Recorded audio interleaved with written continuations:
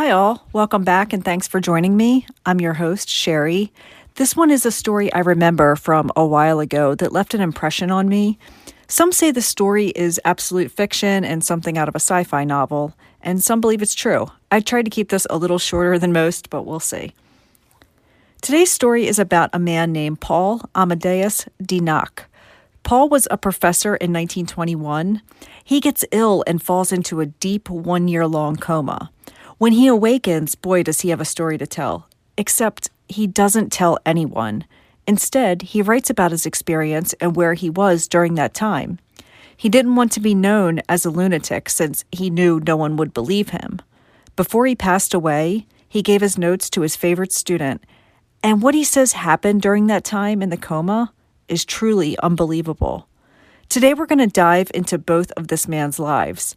My sources are listed in the description area of the video, but a majority of what I talk to you about is what I've learned from reading the book that contained Paul's diary entries. This is the case of Paul Amadeus Dienach. This story takes place in 1922 and 3906. Let's see what was happening around the world in 1922. We'll get into what was happening in 3906 later. I know I said 1921 a moment ago and in the description, but that's because May 1921 was when he fell into the coma. He awoke in 1922, a year later. I watched a movie called 1922 a while ago, and it was really good. It's based on a Stephen King book. It's on Netflix if you want to check it out. 1922 was 100 years ago. During this year, the most famous person in America was Babe Ruth. Coca-Cola's first polar bear advertisement was published. The average life expectancy for men was 58 years, and for women, it was 61 years. That sounds really young. There were a lot of disease and famine going on during this time, and everything seemed colorless. Gummy bears were created in Germany. The U.S. Postmaster General declared that all houses had to have a mailbox or you would not be able to receive mail. That still stands today. The average household income was $3,143. And lastly, this was the year that the lovely Betty White was born. She passed away just a few weeks ago. The problem with these old stories is that a lot of the details are murky. It's hard to separate what is true and what isn't because a lot of the records of this event have been rewritten so many times. It's also a different language, so many of the details are lost in translation. Normally, I give you guys exact dates and details about the subject of the story, but for this one, it's just kind of general details about the person. Paul was a Swiss-Austrian teacher.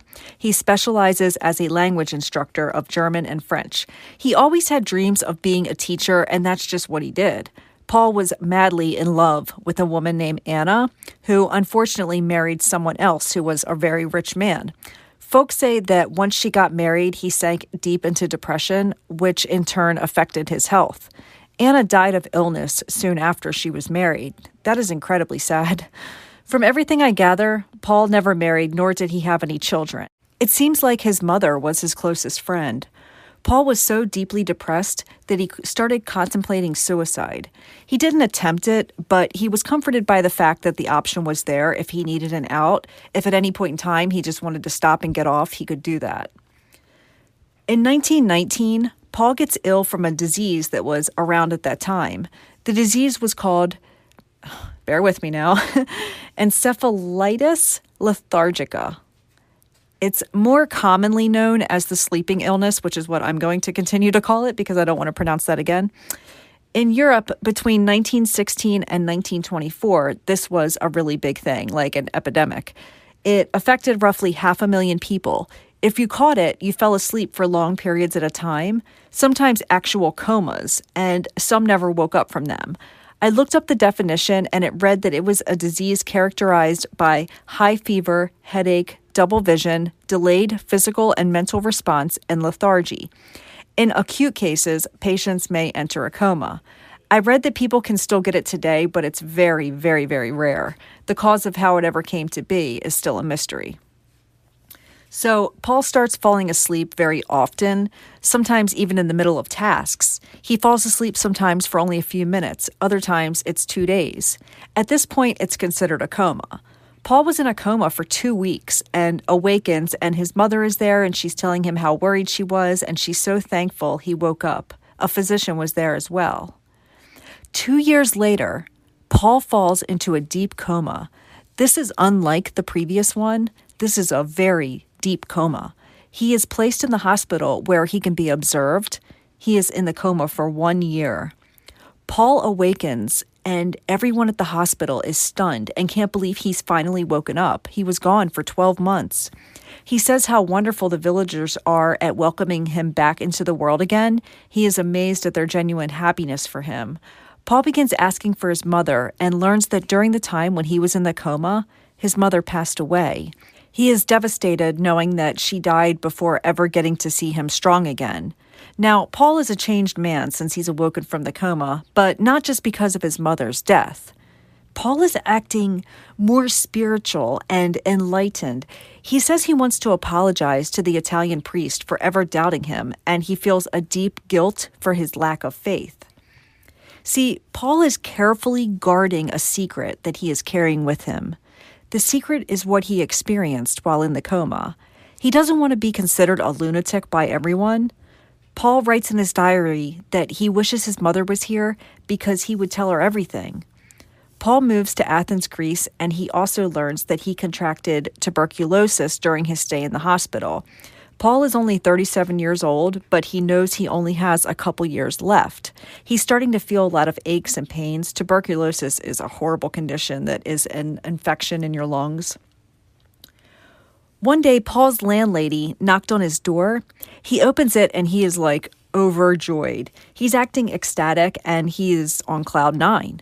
He gives her a big hug and tells her he is going to document everything. He says, after all I've been through, I'm still here. He wants to get this all on paper before he passes away or falls into another coma. He says he has a bad cough and a high fever, but he was going to get all of this down. The landlady, I'm sure, is standing there like, what the hell are you talking about? Paul decides he's going to document his experience of what happened in the coma in his diary, and he couldn't be more excited.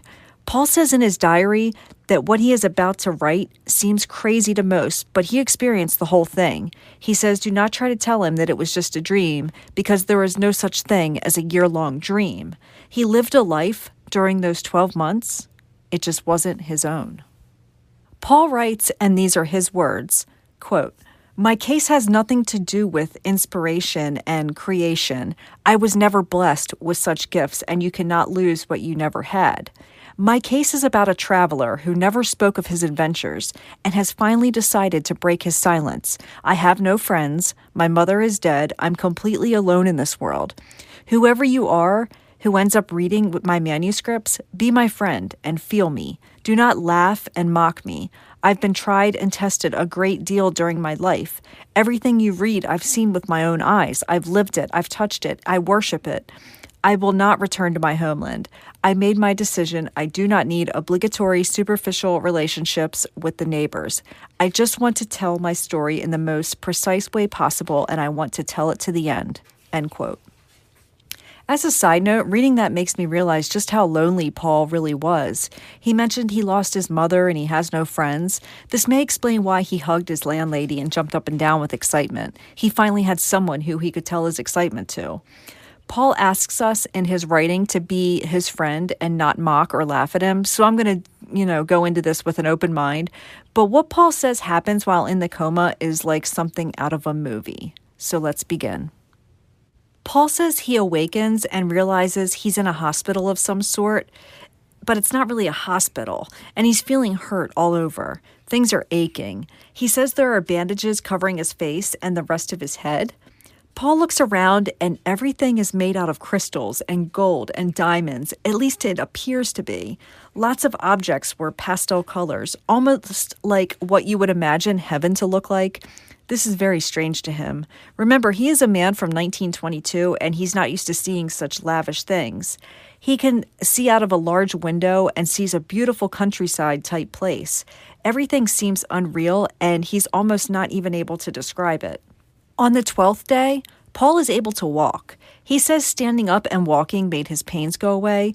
He believes he's fully recovered, but he has these bandages on his head that still cover his face. He also had a rotation of 2 doctors that would come in and see him. He is visited by Dr. Johannes Jaeger, and the doctor tells him everything is fine. You are getting better. Just take it easy. The chief doctor is Professor Molson. He continually hears whispers from the doctors talking about him, but they are referring to him not by his name, but rather another man's name, Andreas Northam. So he's thinking to himself, who the heck is Andreas Northam, and why do they think I'm him? Paul is trying to understand what language they are speaking. He is having a lot of difficulty understanding them. Remember, he's a language instructor. He hears undertones of Scandinavia and English, and he recognizes some of the words, but he still has never heard this language. He can pick up on their language better than most and was able to understand more of what they say eventually. I guess it would be like if you or I got dropped into the year 1700 and we hear people talking. I looked up some words that are from the 17th century, which was fun to do. A nipperkin is a small glass of liquor. The word lunacy was used, and today we call it madness. The word delirium was used to describe excitement. Now you can see what is happening with Paul. He can make out what they're saying, but it takes some work, just like it would you or I if we were dropped into the 17th century. It wouldn't be until Paul stands in front of a mirror and begins unraveling his bandages on his head that he realizes it's not him he sees.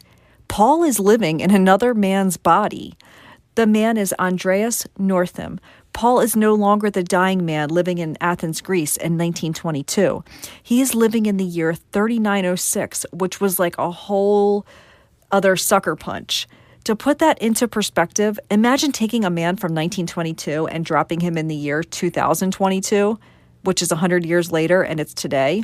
Well, this is 1,984 years into the future. Paul freaks out, which is completely understandable. He is in such a frenzy that the nurses weren't even allowed in the room. It takes days for Paul to calm down.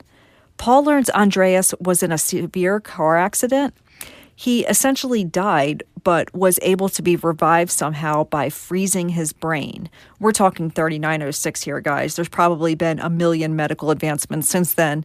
So Paul realizes they must think Andreas was able to come back to life, but it was actually Paul's consciousness that arrived in Andreas' body. Somehow something was messed up during this whole transmission, and that is what we end up with, like something out of a sci-fi movie. Paul is going to play along with it and not reveal that he is not Andreas. Now, Paul still remembers his mother and the woman, Anna, he was in love with, and he is having a lot of difficulty sleeping, like awake for days and weeks at a time. He's thinking about his life back in 1922, and his insomnia gets so bad that the doctors call for a small group of men to come visit him. Paul is very much in awe by this group, and so are the doctors and nurses. They are like the elders, I guess we would call them. Paul doesn't know if they are priests or kings or what they are, but they are making him feel intimidated. They are called the electors, and they are actually the spiritual leaders of this beautiful futuristic society.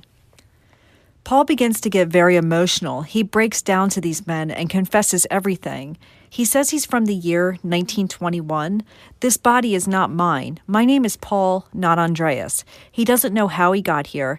The men seem to understand everything that Paul is telling them, and they assure him he's okay. Time and consciousness are just an illusion. Paul begins to think he's fallen through a time travel portal somehow. So Paul decides if he's here, he's going to make the best of it. He wants to learn all he can about the future and what has happened between 1922 and 3906. One of the electors teaches Paul their language. He gives Paul this device that can translate words for him. You and I have that capability on our smartphones, but to someone from 1922, where only half the population had a small amount of electricity in their homes, this is like almost impossible to comprehend. Only 4 people know the true identity of Paul, and that's the 2 electors and Paul's 2 physicians. Paul asked them not to tell anyone else for fear he'd become a scientific study or whatever. One elector tells him there's a place called the Valley of the Roses, and there his fate will be decided if he is going to have his secret shared with the whole population or not. Paul gets a visitor and is shocked to learn that this visitor is Andreas' best friend, Stefan. Well, Stefan begins to realize, this is not my friend Andreas. Who are you and what have you done with him? But Stefan is pretty chill about it. When Paul is discharged, Stefan shows him around the future. Can you imagine riding in a fast car compared to what Paul was used to, if he even got to ride in a car before?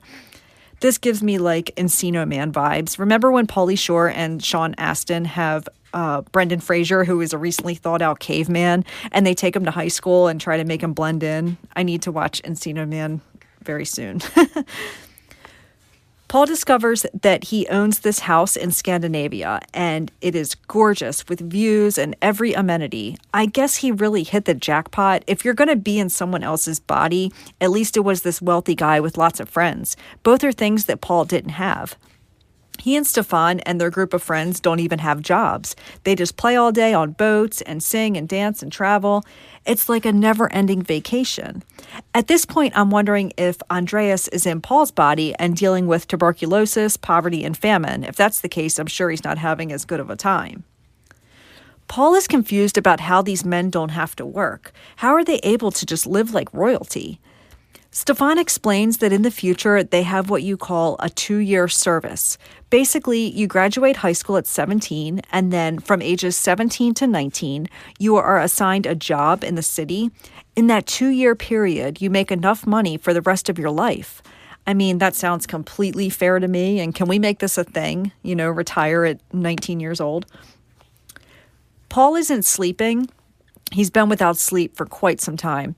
The doctors assure him that he is fine and lack of sleep won't affect him. He's not going to die from not sleeping. Stefan and Paul become very close friends. They share a bond that is like more than what Stefan had with the real Andreas. Stefan takes Paul to one of these cities, and there he sees flying cars and beautiful architecture. Paul describes some of the things he saw, which solidifies his story because much of this stuff wouldn't come out until much later than 1922. Not the flying cars part, but he claimed mankind would struggle with apocalyptic wars, starvation, overpopulation, and the destruction of the environment between 2000 and 2300. He also says that humanity will suffer its most devastating war yet in 2309, and a lot of the world's population is wiped out and started over. Paul says in 3906, money is not really a thing. No one is impressed about how much money you have. Your status is determined by spirituality. That is what separates the rich from the poor, how spiritual you are. He also said medication isn't really a thing anymore. Instead, it's meditation and relaxation that heals you. There's no real politics. Instead, it's like a global consciousness. He also says we have a regular contact with aliens. They're our neighbors next door in space, and we say hello just like we do our neighbors here on Earth. Once Paul has been in 3906 for a year, he knows it's time to go off to the Valley of the Roses, where his fate will be determined and if he will be outed as this man from 2,000 years ago and living in another man's body. To get to this place, Paul and Stefan have to take this method of transportation that is a flying boat. Don't ask me how a flying boat operates because I have zero clue. They go down an artificial river and into the Mediterranean. When they get there, Paul says the city is the most beautiful place he's ever seen so far. It's made up of rivers and lush gardens full of roses. The buildings aren't like city buildings today. They're more like temples, and they're covered in gemstones, and everything is sparkling. Remember I told you that your social status isn't based on money and possessions in 3906, but instead your spirituality? Well, the Valley of the Roses is the land of the rich and famous. These are the most spiritual leaders in the world. These are scientists and philosophers, and each one is like pope status, as we would consider them. Paul stays at this place for a few weeks, learning about the greatest thinkers in time. Philosophy is like the key to everything in this time period. Paul likes to stay up all night looking at the city lights and admiring all the beauty when he is hit with a wave of sadness. He begins thinking about his life in 1922, his real life, not Andreas's life. He thinks of his true love, Anna, and his mother, and is feeling nostalgic. He's feeling very close to them, unlike he has been for the past year. He asks Stefan, how can I still have these feelings for Anna? I'm in another country, another lifetime. I'm 2,000 years ahead of her. Stefan says that is because his love for Anna was transcended. It's beyond this lifetime. Paul realizes Anna is his be-all, end-all, and reality begins to set in. He suddenly feels very faint and drowsy and falls into a deep sleep. This is the first time Paul has slept in a whole year. Paul wakes up, and it's 1922. He has been in a coma for a whole year. So he's in his own personal body. And he's in a hospital in Switzerland. People are gasping to see him wake up. It's a much different environment from what he's been in for the past year. Paul is 100% sure that what happened to him was real. He knows no one is going to believe him. He doesn't say a word about it to anyone. A year later, we're in 1923 now. Paul writes everything down. Remember, we discussed this near the beginning. Paul is dying from tuberculosis, and he has to get this out. Not to tell people, but just to put it in writing for his own sanity. As Paul is close to his death, one of his students named George comes into possession of Paul's diaries. Some say Paul gave it to him so that he could practice the language. Others say he just found it in Paul's stuff. Either way, Paul did not think this story was ever going to get out, and that's not what he wanted anyway. It took George 14 years to translate Paul's diary. He did it during his free time and summer breaks. George is reading these diary entries, and he's like, holy shit, as any of us would be. George gives the diary to a couple secret societies like the Freemasons. He hopes they will be able to shed some light on what all this means. The Masons thought this was serious enough that they kept the diary a secret. In 1972, George decides he's going to publish Paul's diary. The Masons haven't done anything with it in a few decades. George is an elderly man. The book didn't do so well, and it's virtually unheard of. So in 1979, George published it again, and he calls the book The Valley of the Roses. 1972 and 1979 sound really far from 1922. Now we're going to get into more modern day. In 2015, George has been dead for almost 25 years. He passed sometime in 1991 at the age of 86 years old. A man named Achilles, who is a Greek writer and also a TV producer, Achilles finds an original copy of the book. Achilles is from modern day, and he's like, wow, this is some wild stuff. He translates the book to English, and that is when it becomes much more popular, and people like myself learned of Paul's experience. The book is titled Chronicles from the Future. It's a good read, but its interpretation will be different to each person who reads it. To wrap this up, Paul was indeed a real live man. He died in 1924. Whether or not you believe what happened to him was true or not is something personal for you to decide.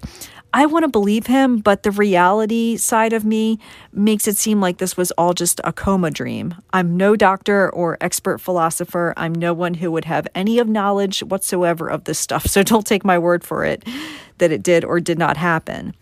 But remember, Paul was so freaked out about it that he didn't tell a soul. He just wrote his thoughts in his diary, and he had no knowledge that one day it would be published for you and I to read. Paul was not a writer, a poet, or an author. He was a language instructor. I feel like a lot of Paul's writing could have been lost in translation and maybe formatted to fit George's narrative. I don't know enough about George to make that determination. I know George did a lot with his life. He was a Greek jurist, which is like the Greek version of a judge. He received his PhD in law in 1932. There's a Wikipedia page devoted to him, and I'll link it in the sources. I did some browsing on Reddit just to see what others in this day and age think of this story, and it seems like a lot believe it's not true, and it's just a well-written sci-fi novel. Others believe this is absolutely true, and just reading the book has changed their lives. That's it for this week. I hope you guys enjoyed this one-off, even though it was different from my normal content. Thanks for sticking around. My sources are listed in the description area of the video. Take care and much love.